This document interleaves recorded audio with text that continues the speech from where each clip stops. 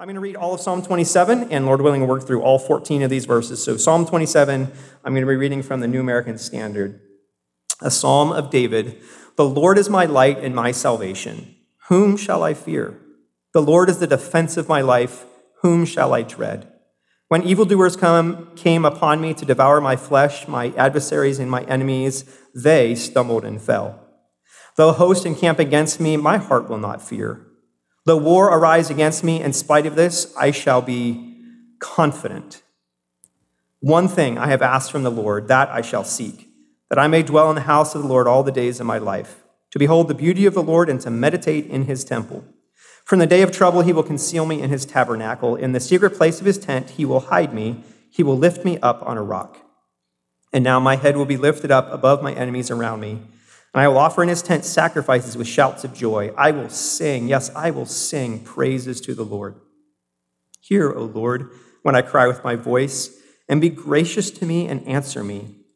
When you said, seek my face, my heart said you, your face, O Lord, I shall seek. Do not hide your face from me. Do not turn your servant away in anger. You have been my help. Do not abandon me nor forsake me, O God of my salvation. For my father and my mother have forsaken me, but the Lord will take me up. Teach me your way, O Lord, and lead me in a level path because of my foes. Do not deliver me over to the desire of my adversaries, for false witnesses have risen against me, and such as breathe out violence. I would have despaired unless I had believed that I would see the goodness of the Lord in the land of the living. Wait for the Lord. Be strong, and let your heart take courage. Yes, wait for the Lord. Holy Spirit, you are real and you are here right now. And I am thankful for that because I am aware that I need your help. I am also aware that all of these men and women need your help. Holy Spirit, we need you to open our eyes to behold glorious things from this word. You're the one that has breathed these words out to us, and you're the one that can energize these truths in our hearts. You can help us to see what is here. You can help us to understand these words, even in ways we have never understood before. Holy Spirit, you are the one who has the power to cause us to believe these words. And then you are the one that we rely on to give us the grace to live out these words, to obey them, to not just know that these words are true, to not even believe that these words are true, but to live differently. So please, Holy Spirit, will you help your people to live differently because of the time we spend in Psalm 27 in these short minutes. And I pray in Jesus' wonderful name, amen. I'm not sure if you guys know the name Charles Blondin. Charles Blondin is actually a stage name for a French tightrope artist from the 19th century. He was actually one of the most famous tightrope artists of all times. I just don't know that many tightrope artists, so I didn't know his name either. But Charles Blondin, most famously, he was the first person to walk from the Canadian to the U.S. side of the Niagara Falls on a tightrope. So maybe a little bit on the crazy side. But Charles Blondin, there's a story that's told about that walk across the Niagara Falls on a tightrope, and here's how the story goes. The story goes that that crowds gathered on both sides to watch Blondin do this. And I kind of suspect that the crowds gathered in some of the same way that maybe some people watch NASCAR, which is I think they're just watching it for the wrecks. Some people watch hockey because they're just watching it for the fights. I imagine that a lot of the crowd was gathered out of almost a morbid, is he going to make it or is he not going to make it, right? He has no other ropes. It's just a tightrope. It's just him walking across Niagara Falls. And the crowds watched with bated breath as he takes step after step, and he actually makes it from one side to the other. And then amazingly, he turns around and he walks back. And the story goes that he got back and the crowd is cheering like deliriously and people are going crazy. And Blondin says, how many of you think that I can do it again? And the crowd cheers, yes, we think you can do it again. And how many of you are confident that I can do this again? And the crowd says, yes, we're confident you can do this. How many of you think I'm going to fall? No, we're confident you're not going to fall. And he said, how many of you think that I could do it with somebody on my back? And the crowd goes, yes, you could do it. We're confident in you. And then he says, and who wants to be the first volunteer? And the crowd goes completely silent. And there are no volunteers and nobody raises their hand. The point of that story is that they're confident, but not quite that confident, right? Now, that story has been repeated many times. We actually aren't 100% sure that it actually happened exactly that way. So I have not been able to find full confirmation that is exactly how it happened. But that story has been repeated because can't you relate to that story, that sense of, well, I trust this person, I have confidence in this person. Oh, but wait a second. If it's my life that's on the line, I'm not quite that confident. There is something that was true that is even more amazing than that story, and that's that Charles Blondin's manager actually regularly rode on his back across a tightrope. His manager actually did have the confidence that he could do it and trusted his life to Blondin over and over and over again. You also this morning have confidence in something or someone today. Your heart's confidence can be a lot or it can be a little. And what I've come this morning to say from Psalm 27 is to encourage you, to appeal to you, to urge you to put your heart's confidence in the Lord. And not just the kind of confidence that says, just like that crowd said, I'm sure that he could get across the tightrope. No, but do you personally have your confidence in the Lord? We are an amazing people. We can fail to have confidence in the Lord when things are going bad, right? Something is going wrong in your life, even right now, maybe even this last week, some things have gone wrong. And we can fail to have confidence in the Lord because we're not sure that he's going to make things right. We're not sure that he's trustworthy. Or we're not sure that he actually is good enough to care about us. Or maybe he doesn't have enough power to take care of us. And we go through hard things in life and our confidence in God can waver. But isn't it amazing that we can also fail to have confidence in God when things are going great in our life? Everything is going so well. Do I really need to rely on God because everything is wonderful right now? This morning, whether you're on the things are terrible in your life or things are wonderful, you still need to hear the same message. You need to put your heart's confidence in the Lord. This morning, you might be here this morning as a person with lots of confidence. When I say confidence, you might say, confidence has got my picture in the dictionary next to it. I am full of confidence. In fact, you might be incredibly self-confident. I have a lot of confidence in myself, my training, my education, my abilities. I have a lot of confidence in me. You might have a lot of confidence this morning because you're the kind of person that I refer to as unrealistically optimistic, right? Are you that person? You've never seen a bad day. You've never seen a half full glass of anything because you are unrealistically optimistic that everything will always be better and everything is sunshine and roses. And so you have a lot of confidence. But if you're that kind of person this morning, I want to ask you, but is your confidence in the Lord? Not just in your personality, not in your finances, not that things are great in your family right now, but is your confidence in the Lord? And on the other end of the extreme this morning, you might be a person that has a lot of fear. In fact, you're living even this morning or this past week with a lot of fear. And that could be a mixture of unbelief. You're not sure that you can really believe that God can take care of you. You might be thinking a lot about a future that you don't know and you can't control. You might be looking at things like the stock market. You might be looking at things like government. You might be looking at things like health. And you go, I don't have reasons for confidence. In fact, I'm discouraged. And you might even use a word like depressed or I'm anxious. To you as well, I want you to hear this message today. Put your heart's confidence in the Lord. And if you're going to know how to do that, then I think we can look at Psalm 27. And Psalm 27 is going to describe 4 actions of a heart that finds its confidence in the Lord. And I'm indebted, the outline that I'm using, I'm indebted to a commentary called the Holman Commentary on the Psalm. I've adapted it some and changed it. But here are the 4 actions of the heart that finds its confidence in the Lord. Number 1, know the Lord that you are confident in. That'll be verses 1 through 3. Number 2, be committed to that Lord in verses 4 through 6. Number 3, cry out to that Lord in verses 7 through 12. And finally, get your courage from the Lord. All right, if you're going to put your heart's confidence in the Lord, then you have to begin by knowing the Lord that you are confident in. Here's verses 1 through 3.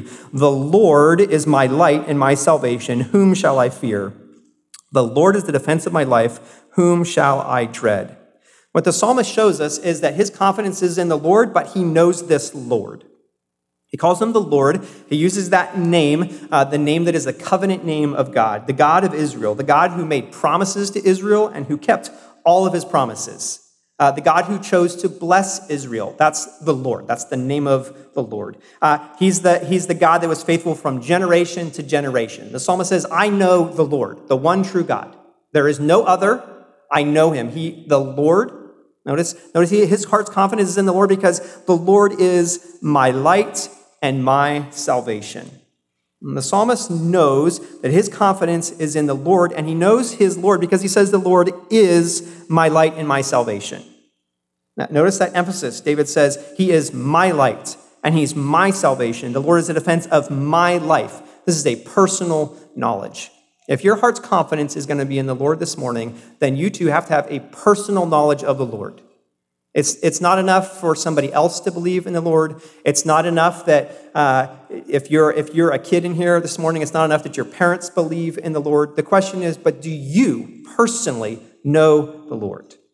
The emphasis is on my. And notice that David doesn't say the Lord gives me light and salvation. Did you see that? He says the Lord is my light and my salvation. He's talking about who God is. And that's where his heart's confidence is. He says, the Lord is my light, and he is my salvation, and he is the defense of my life. And what he's doing is drawing attention to the character of God, not just to what God provides. And I think that's a significant difference. It was Mark Twain who famously said the difference between the right word and the wrong word is the difference between lightning and a lightning bug. Right? There's a world difference between lightning and lightning bug. And I think there's a world difference between saying the Lord is my light and saying the Lord gives me light. And do you know what the world difference is? The difference is if the Lord is your light, then you look to him and your confidence is in him. But if you say the Lord gives me light, then you simply look for what God provides. You simply are looking for a product from God. You see, there's a major difference between looking at God as this is the one I relate to, and God is the one that provides me a product of light or of peace or of prosperity. And God is the genie whose lamp I rub when I need something. But this is not how we put our heart's confidence in the Lord. We put our heart's confidence in the Lord by knowing him personally, relationally. The Lord is my light, and he is my salvation. It's amazing how light is something that is so comforting. Those of you who are parents, maybe you've had this experience where your younger kids really, really liked that night light. And there was something about a night light that helps kids feel better. Even on our trip, so our 5-year-old Luca, we brought this special night light that is his. It's an owl. And every night when he goes to bed, we have to turn on this owl night light. And this night light, the thing about it, it's one of those lights that has like a timer in it. So you turn it on, and after 10 minutes, it turns off. And that works for Luca because hopefully by the end of those 10 minutes, he's either asleep or he's ready for the light to go off. But something about light is comforting to kids, light in the darkness. When you think about the Lord as your light, even just think about that as an illustration. Do you think that God as your light is like a flickering little night light that might soon go out? Is that how you think of the Lord? The Lord is my light, but it's just a little bit of light. Or do you think of the Lord as the light of a giant sun burning throughout all the day that nobody can hold off? That instead of thinking of the Lord as our light as he's this little flashlight, he's a little night light, the Lord is my light in terms of the sun and its brilliance. Do you think of the Lord that way, that the Lord is my light, the light that no one can stop? He himself is where my light and my salvation comes from, because the psalmist says he's my light and he's my salvation, so who shall I fear? You see the illustration, the comfort that comes from light and the comfort that comes from salvation. The psalmist says, the Lord is that for me, and so I'm not afraid. The Lord is the defense of my life. Whom shall I dread? If the Lord is with you and the Lord is your defense, then who do you need to be afraid of? You see, do you know the Lord? Because if you know the Lord and his power, then your heart has reason to have confidence in him. He says, the Lord is not just the defense of my life, but the Lord is also the one who helps defeat my enemies. He says, when evildoers, verse number 2, came upon me to devour my flesh, my adversaries and my enemies, they stumbled and fell. David knows that the Lord is the sovereign one, and so even though people are attacking him, they're the ones that trip and fall. Right? Imagine the bully that's coming up to the kid on the playground, going to get his lunch money, and he says, give me your lunch money, or I'm going to give you 5 reasons right now. And the kid is scared, but he doesn't want to give him his lunch money, and that bully winds back that fist, and he's about to sock that kid on the playground, and instead of hitting the kid, the bully trips over his own feet and falls on his face. Right? That's what's going on in verse number 2. Evildoers come upon me to devour my flesh, but they're the ones that end up stumbling and falling. Why? Because God is the one who is reliable. And David says, my confidence is in him, and he's sovereign. And because my heart's confidence is in him, even though a host encamp against me. Verse number 3. An entire army encamping against me, my heart will not fear. And you see how fear is a matter of the heart. Your heart is either finding its confidence in the Lord, or it's going to be filled with other things like fear, like anxiety, like discouragement. David said, though war arise against me, in spite of this, I shall be, there's that word, confident. Why? Because he's confident in the Lord. When David says a host encamp against me, he no doubt would have been almost talking in literal terms. That's how battles were fought back then. Back then it was all siege warfare, and so David would have been in his city, and the armies would encamp around, and then you just kind of wait them out. You hope that they run out of food or run out of water, and that's how they did warfare back then. And David says, even if it's an entire host, I'm not going to be afraid. David in essence says, there might be a whole army out there, but I have God right here. So I have the majority. I'm fine. I win because I have God. You see how putting your heart's confidence in the Lord as a person changes your perspective of what's going on around you. David says, even if war arose against me, in spite of this, I shall be confident. Right? When we feel like we are surrounded, and if your heart feels like you are surrounded this morning by any number of either enemies or discouraging circumstances, those things seem so large to us. They seem so much bigger than God, right? The challenge for us from this passage is, but is your heart's confidence in the Lord, or are you distracted by all of what is around you that seems so big, seems so intimidating? If I can use a movie illustration, if that's all right to do and it's not too distracting, I happen to really enjoy The Lord of the Rings, as well, the books first and then the movies. But there's a fantastic scene in one of the Lord of the Rings movies. It's called The Battle of Helm's Deep. And essentially, you have all these, if you don't care about Lord of the Rings, it's completely fine. I can summarize for you. Good people in the city, bad people outside of the city, right? And the good people in the city are only a few, and the people outside of the city are a bunch. And that bunch of army outside the city looks like surely they're going to win and surely they're going to overcome. All right. You have to either read the book or watch the movie yourself. But I'm saying movie scenes like that, as you see the good guys ride in to save the day, they remind us of what it's like to feel like we're overcome. All right. If you're not a Lord of the Rings fan, you might be a fan of military stories like what happened at Dunkirk, as people were cut off, as allies were cut off, and the amazing rescue that happened there. But you know the idea of somebody that feels cut off and alone, and I need somebody to rescue me, and what's going to happen, right? The point that David says is, even if there's an entire host, there's an army around me, and even if war is rising against me, I'm still confident. How can that be? David, are you not aware that there's a whole army outside the gates? Listen, when I say let your heart's confidence be in the Lord, I'm not asking you to be naive about the suffering in your life or the hard things that are around you. Don't just stick your head in the sand and go, la, la, la, la, everything's fine. No. It's not that you're not aware that there are hardships and you're not aware of suffering. It's that you see that in perspective in comparison to the Lord that you know. Because the Lord that you know is great, and he's powerful, and he's good, and he's loving, and he's merciful. And all these truths that you know about your Lord end up informing your heart's confidence despite the circumstances that are around you. And confidence is what we ought to have in our God.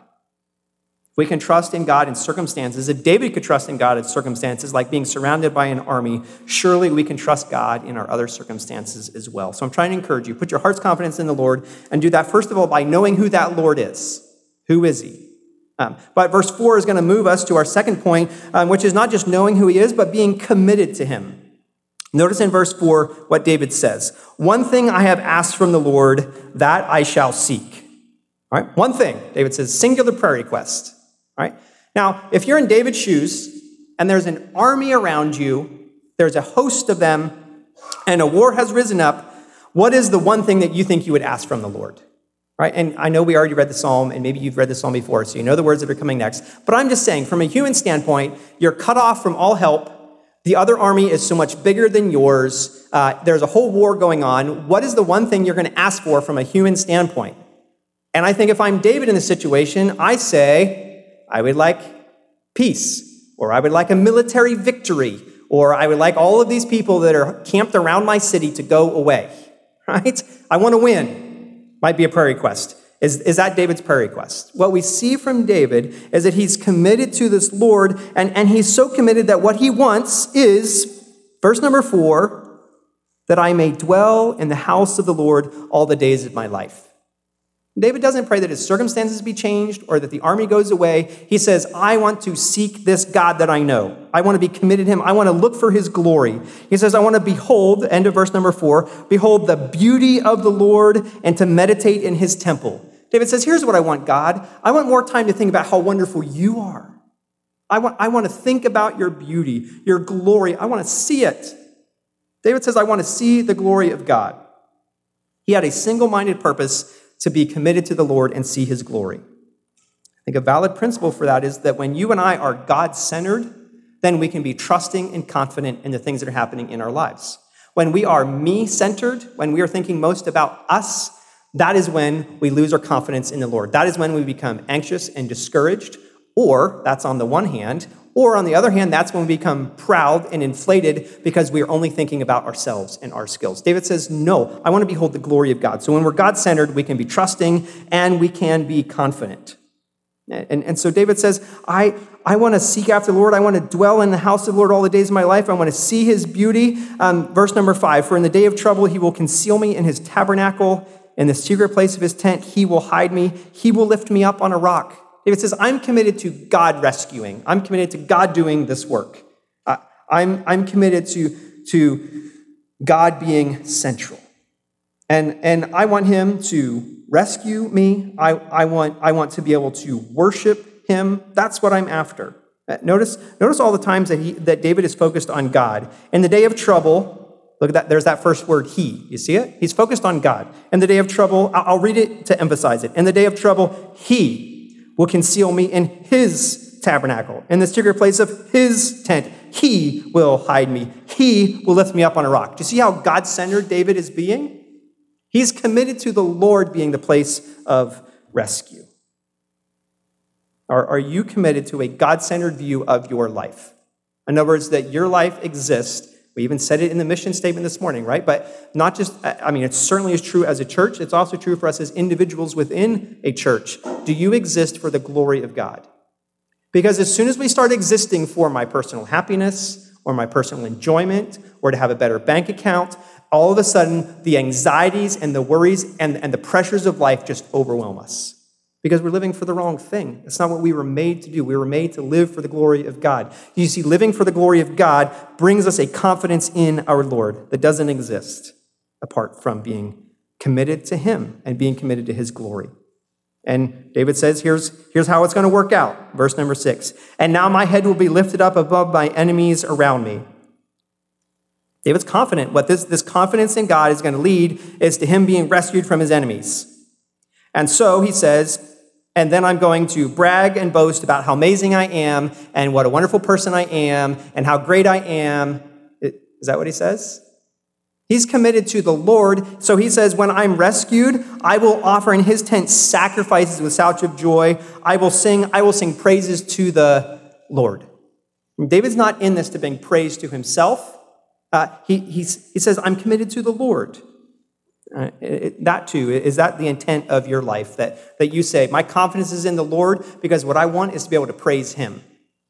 Or are there times when we face suffering in our life or when we face plenty and what we actually want on the other side is for us to look good, for us to feel good, for us to be seen as more spiritual than other Christians around us or more godly or more successful or right? It is our intent to be able to sing praises to God because our confidence is in him, or do we kind of secretly, or maybe not so secretly, want to be able to sing our own praises?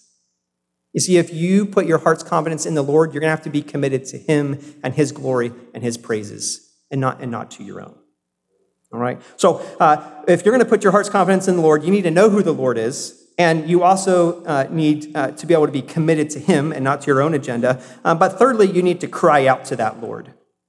In verse 7, there is a change, and there's even a change in tone in the psalm. And I think it's an encouraging one. Because to this point, as we're reading the psalm, and if you're thinking about it, to this point, David looks like just a model, amazing, like he's got war all around him, and he's just singing God's praises and just trusting God. And we kind of have what I call the Bible character effect. Have you ever done that? You're reading your Bible, and somebody's in the Bible, and you're like, well, of course they said the right thing because they're in the Bible. Well, of course they felt the right way because, they were one of the disciples, so of course they did it was right. But that's not me.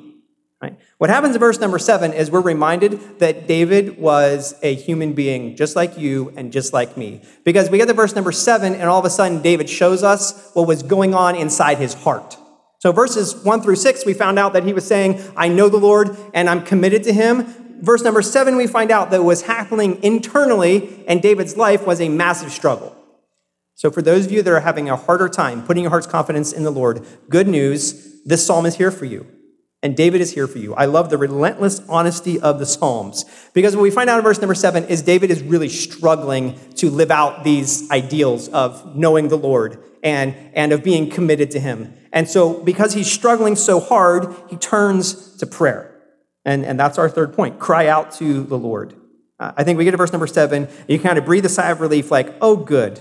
David actually was human. He wasn't like a spiritual robot. I trust the Lord, even though the world is ending. No, he wasn't some kind of robot. He was a real person. And so he cries out desperately in verse 7, hear, O Lord, when I cry with my voice. Be gracious to me and answer me. Listen, you don't read those words like he just like lipped those and that's like, this is the cry of desperation from somebody. This is the like, help me.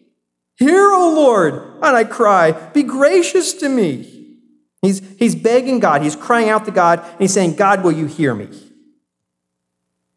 Have you had that experience in prayer when you just are not sure that God is hearing you?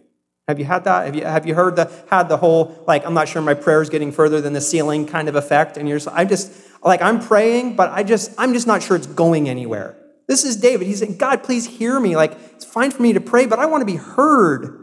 Hear me, I'm crying. This is loud. He says, I need you to be gracious to me. He's crying out to the Lord, and he says, when you said, seek my face, my heart, again, remember, our confidence that we're talking about this morning is a matter of the heart. So what we think and what we feel and what we choose, that's our heart. So he says, my heart is responding. My thinking and my feeling and my choosing is responding to you. When you said, seek my face, my heart said to you, your face, O Lord, I shall seek. Right? Interesting thing about verse number 8, when it says, when you said, seek my face, that word seek is plural. And why do we bring that up? Well, I think we read this and we think God told David, seek my face. And so David went, okay, I'll seek you. But what we need to understand is that God had said this to all of Israel, seek my face. Plural. So I was born in South Carolina. I don't have much of the South still in me, but I can still do a good y'all. Right? I can get a good y'all in there at any point. I think y'all helps us when reading our Bibles because when we read the word seek, it doesn't look either singular or plural to us. If you want to read this, the Southern Demo version, when you said, y'all seek my face, my heart said to you, your face, O Lord, I shall seek. Right? Why do I bring that up? Because what David is doing is he's taking an invitation to seek the Lord and he's taking it personally. He's saying, God says, generally seek my face, but David says, here's my heart's disposition. Okay, I personally will seek you. Right? He's desperate. He's crying out to the Lord. I need you. I'm trying to seek after you. Look at verse number 9. Do not hide your face from me. Isn't that just relentlessly honest? Have you ever felt like God was playing hide and seek from you? Like, now you see him, now you don't? Where is he? What's he doing in my life? I don't know. David felt that. Don't hide your face from me. Why does he pray, don't hide your face from me? It had to be because he was sensing, I feel like God is hiding from me. He says, don't turn your servant away in anger. Why is David asking God for that? Because surely in David's wrestling of his heart, he's struggling with, maybe God is angry at me and he's turning away from me. But he says, God, please don't. Notice his heart's confidence is in the Lord, and so he cries out to the Lord. Don't turn away from me. He says, God, you've been my help. Do not abandon me or forsake me, O God of my salvation. And there again, there is an honesty to that. David says, you're the God of my salvation, So he's believing, right? David knows God is real. David knows God's the Savior. He knows these things, but he still says, don't abandon me. Even as somebody who believes that God is your salvation, you can still get to the point where you wonder, is God abandoning me or forsaking me? And the right thing for you to do in those moments is to cry out to your God. Don't abandon me. Don't forsake me. Look at some of the other realities that were in David's life that led him to ask God this. Verse number 10, my father and my mother have forsaken me. David is experiencing being forsaken by his family. Now, we're not exactly sure what the circumstances are. We don't have record of his father Jesse or of his mom literally abandoning him or forsaking him. We don't know if this was relational. We don't know if maybe they had died. But the point that David is feeling is, I have already been forsaken by my father and my mother. And that too might be something that many of you in this room can sympathize with. And maybe for you, your father and mother have already died, but you feel that sense of separation from them and abandonment from them. Maybe you have been forsaken by your father and mother because they did not live godly lives and they weren't, in a biblical sense, a good father and a good mother. David says, I have already been forsaken, and he sees that as the reality, but at the same time he says, but the Lord will take me up. And what David shows us is something that we need to be able to do. We need to have one foot in what is seen and the other foot in what is unseen. And this is part of the battle of our hearts, of putting our heart's confidence in the Lord. You might be able to see that your father and mother have forsaken you. But if that's the only reality that you live in, and you live in that, I feel forsaken, I feel abandoned, you are never going to have confidence in God. You're going to be a discouraged, anxious, worrying, fretful person. Because we don't just have a foot in the reality of forsakenness, we have another foot in the reality of a God who will take me up, who will protect me, who will care for me, right? We must be a Christian people that have a foot in what is seen, but another foot solidly planted in what is unseen. The promises of God. I think about how Jesus showed us this same thing in John 16:32. Here's John 16:32. Behold, the hour is coming, indeed it has come, when you will be scattered, each to his own home, and you will leave me alone. All right? Do you feel alone this morning? My God, I know we're all sitting in the same room, but there are some of you, and you might know exactly what I mean when I say you feel alone. You feel alone in your marriage. You feel alone at your school. You feel alone at your job. You feel like nobody sees me. Jesus says, there's a time coming and I'm going to be alone. That is a seen, known reality. But Jesus says, yet. You see what Jesus does for us in John 16:32? All of you are going to leave me alone yet. That's reality on this side. But Jesus says, yet I am not alone, for the Father is with me. He recognizes here's what is seen, but what is unseen is the Father is with me. That's what David is doing for us in this psalm. My father and my mother may have forsaken me, but the Lord will take me up, living in light of what is unseen, God's promises and his ways. We have to be able to do that if we're going to put our heart's confidence in the Lord. It leads into more prayer requests in verse number 11. Teach me your way, O Lord. Teach me. Teach me your way. It is amazing, our tendency to go our own way. It's almost overwhelming, our tendency to just go our own way. And David says, I want to be taught your way, O Lord. He says, lead me in a level path because of my foes. You say, I don't have people that were actually trying to kill me like David did. I don't have foes. I don't even know you all, and I know you have foes. I know you have at least 3 that I can just tell you from the Bible. I know that you have the world, and I know that you have the flesh, and I know you have the devil, and I know those are not your friends. So this world is not a friend to grace, and I don't have to know you to know that you have an enemy in the world.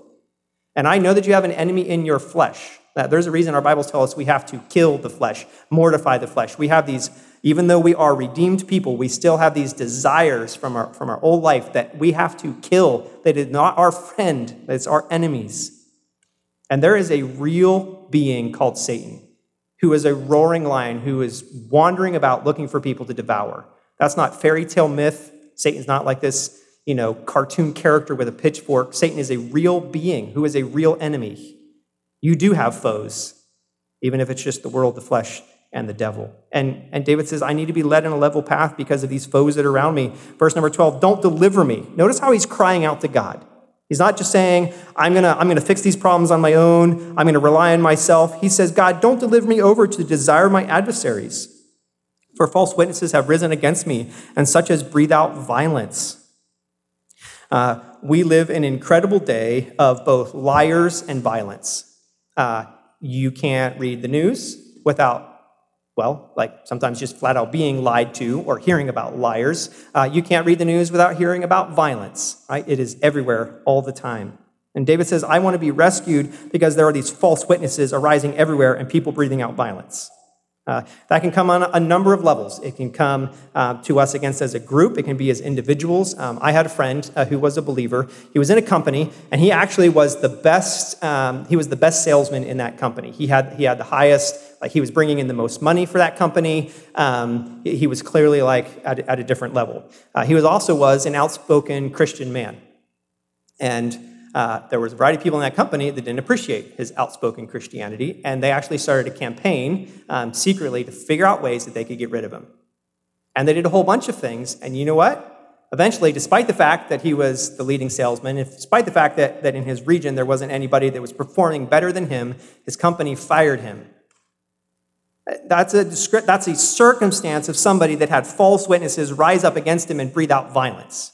Now, is losing a job the same as losing your life? Well, no, but you see the concept of people that are rising up to attack, right? And it could be on any number of fronts. But the point is that when that's happening to David, his confidence is not, but that's not fair. Surely the HR department can take care of this and protect me and help me. Surely look at my record as a salesman. That will protect me. All of those things can just be swept aside. But you know what can't be swept aside? The fact that the Lord is the place that you can put your confidence. And you can cry out to him, don't deliver me, rescue me. All right? If you're going to put your heart's confidence in the Lord, then you are going to need to know the Lord personally. And you're going to need to be committed to him, and you're going to need to cry out to him. And a final point for us this morning, and that is that you're going to need to get your courage from that Lord. That's verse 13. Notice getting our courage from the Lord. And verse 13 means trusting in the Lord's goodness for right now. This is part of what it means to get your courage from the Lord. Trust in his goodness for right now. I would have despaired unless I had believed that I would see the goodness of the Lord. And I think that a lot of times I'm willing to put a period on that verse right there.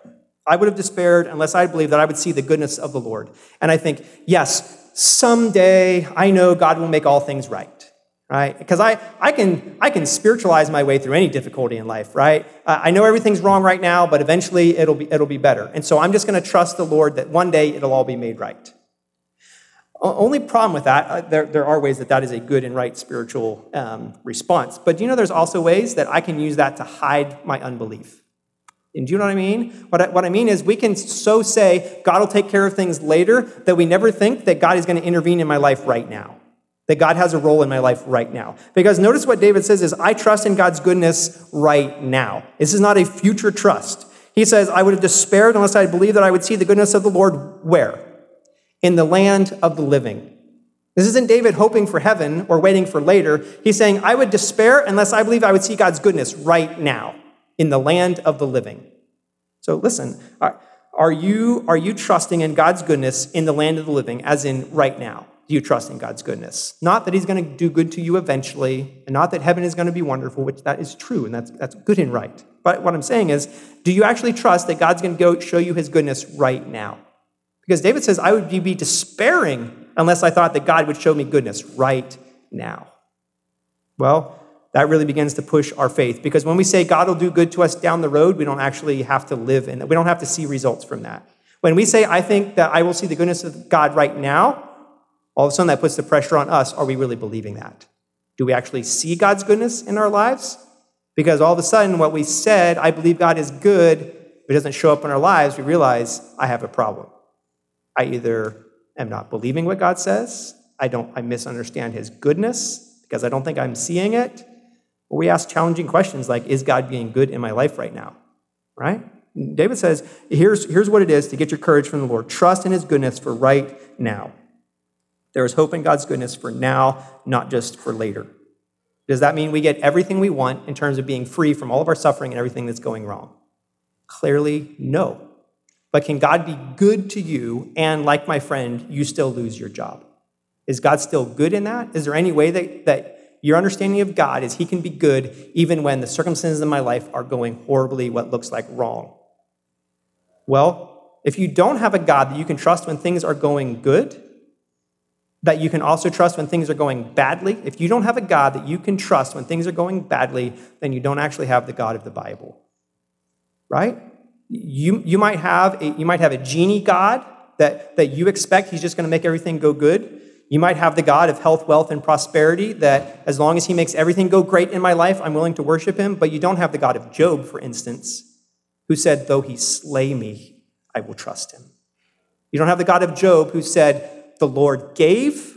And we like that part, right? Oh, we like the Lord gave part. The Lord gave, blessed be the name of the Lord. But that's not the God of Job, is it? Job says the Lord gave and the Lord took away. Blessed be the name of the Lord. Is your God blessed, whether he gives to you or takes away from you? Now at this point, we find out that we're going to either get our heart's confidence in God and who he is, or in the God that we demand to give us what we want. So David says, put your heart's confidence in God by trusting in what he does today, but that's not to say we don't look forward to the future. That's verse number 14. We trust in his goodness for today, but we also wait for his intervention for whenever he pleases. That's verse 14. Wait for the Lord. Be strong and let your heart take courage. Yes, wait for the Lord. Let your heart take courage. Does your heart need to take courage this morning? Are you discouraged in some way?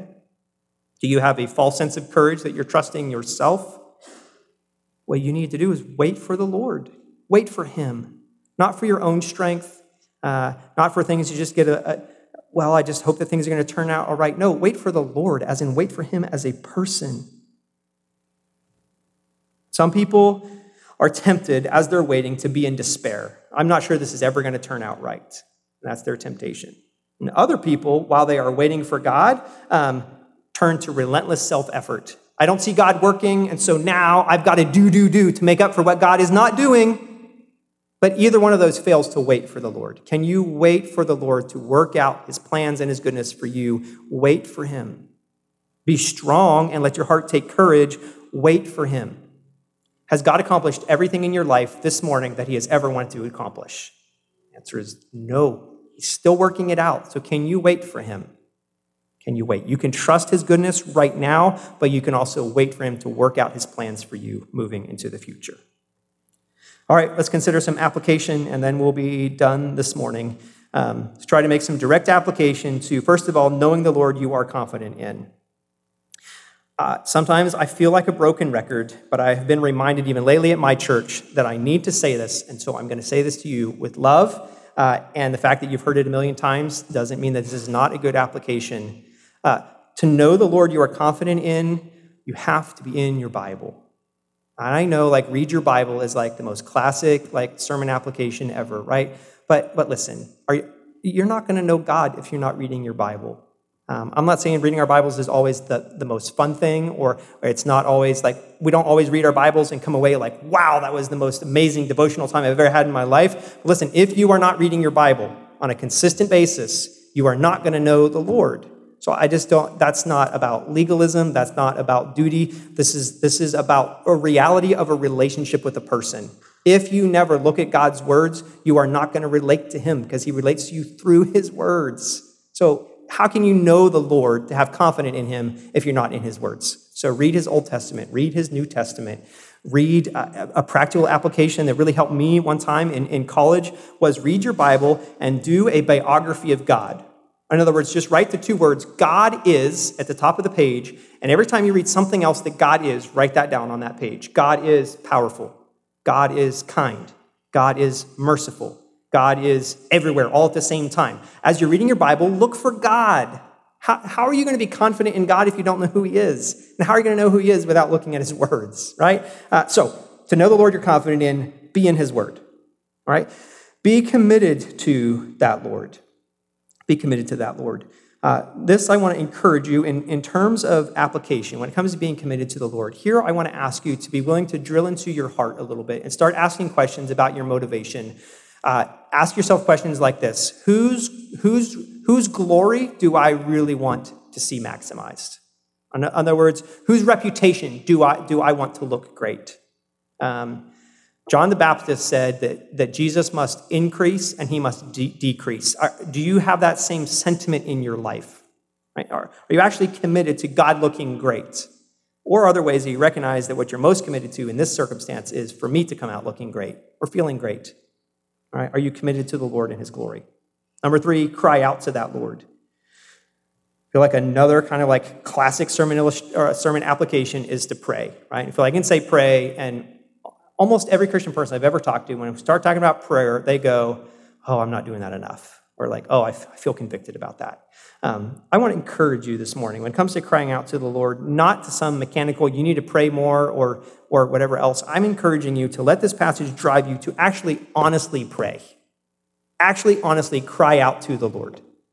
Because here's the thing, our prayer lives show who we are really depending on. If your heart's confidence is in the Lord, you will actually cry out to him for help. Are you desperate like the psalmist? Part of the reason that maybe we don't pray as much as we ought to is that we don't feel the same desperation that we need God to intervene. Essentially, we don't pray because we go, I got it, God. Like, I'm okay. All right. When I get to the end of my rope, now I'll pray. Right? No. Let's cry out to God. You needed him way before you got to the end of your rope. So cry out to him, and cry out with the kind of honesty and desperation that the psalmist shows us in this psalm. All right, lastly, get your courage from the Lord. Are you trusting in what he's doing right now? Not just what he's doing down the road. At the same time, do you remember that God is still doing things in your life? Can you wait? Can you be patient? And aren't those hard words to hear? Those are just awful words to hear. Wait patiently. We are saying some of those words to one of our children in particular right now, over and over and over again. We're in that stage where wait patiently sounds like it's pretty much the worst thing ever. Well, I have to wait? Like, I want it now. Wait patiently. Are you able to wait for God's intervention for whenever he pleases? Wait for the Lord. I think if you're able to apply these things in this message, knowing the Lord and being committed to him and crying out to him and getting your courage from him, then you'll be able to put your heart's confidence in him, which is the best place for your heart to get its confidence. All right, let's pray. Father, thanks for Psalm 27. I pray that even our time in it this morning would have been helpful for your people. I pray that there would be application for your people. I pray that we would know this psalm better than what we did before we started this message. I pray also that we would be able to live it out better than before we walked in this room. I'm going to pray specifically this morning for those who walked in this room who are struggling to put their confidence in you because they are discouraged or despairing, or they're full of anxiety, or they've been having panic attacks at work, or they're in desperation at home. Will you encourage them to know you, to be committed to you, and to cry out to you, and to trust you, as hard as that might be? I pray for any men or women in here who have come in and their heart's confidence is not in you because they're just so full of confidence themselves. They think they have life figured out. They think that everything's fine. They haven't met any problem they can't tackle. I pray that you would humble them, bring them to the point of recognition that our confidence ought to be in you and not in ourselves. I pray that even for the person who is here this morning, when it comes to their own salvation, they might be so confident that they've been a good person for so long, or they've done more good than they have bad, that they're confident in their own works to get them to heaven. I pray that even that confidence would be shattered by this passage, shattered by your word that tells us we have no reason to put confidence in the flesh, but our confidence is in the Lord and in him alone. And please, we do that work in hearts this morning that only you could do. And I pray in Jesus' name, amen.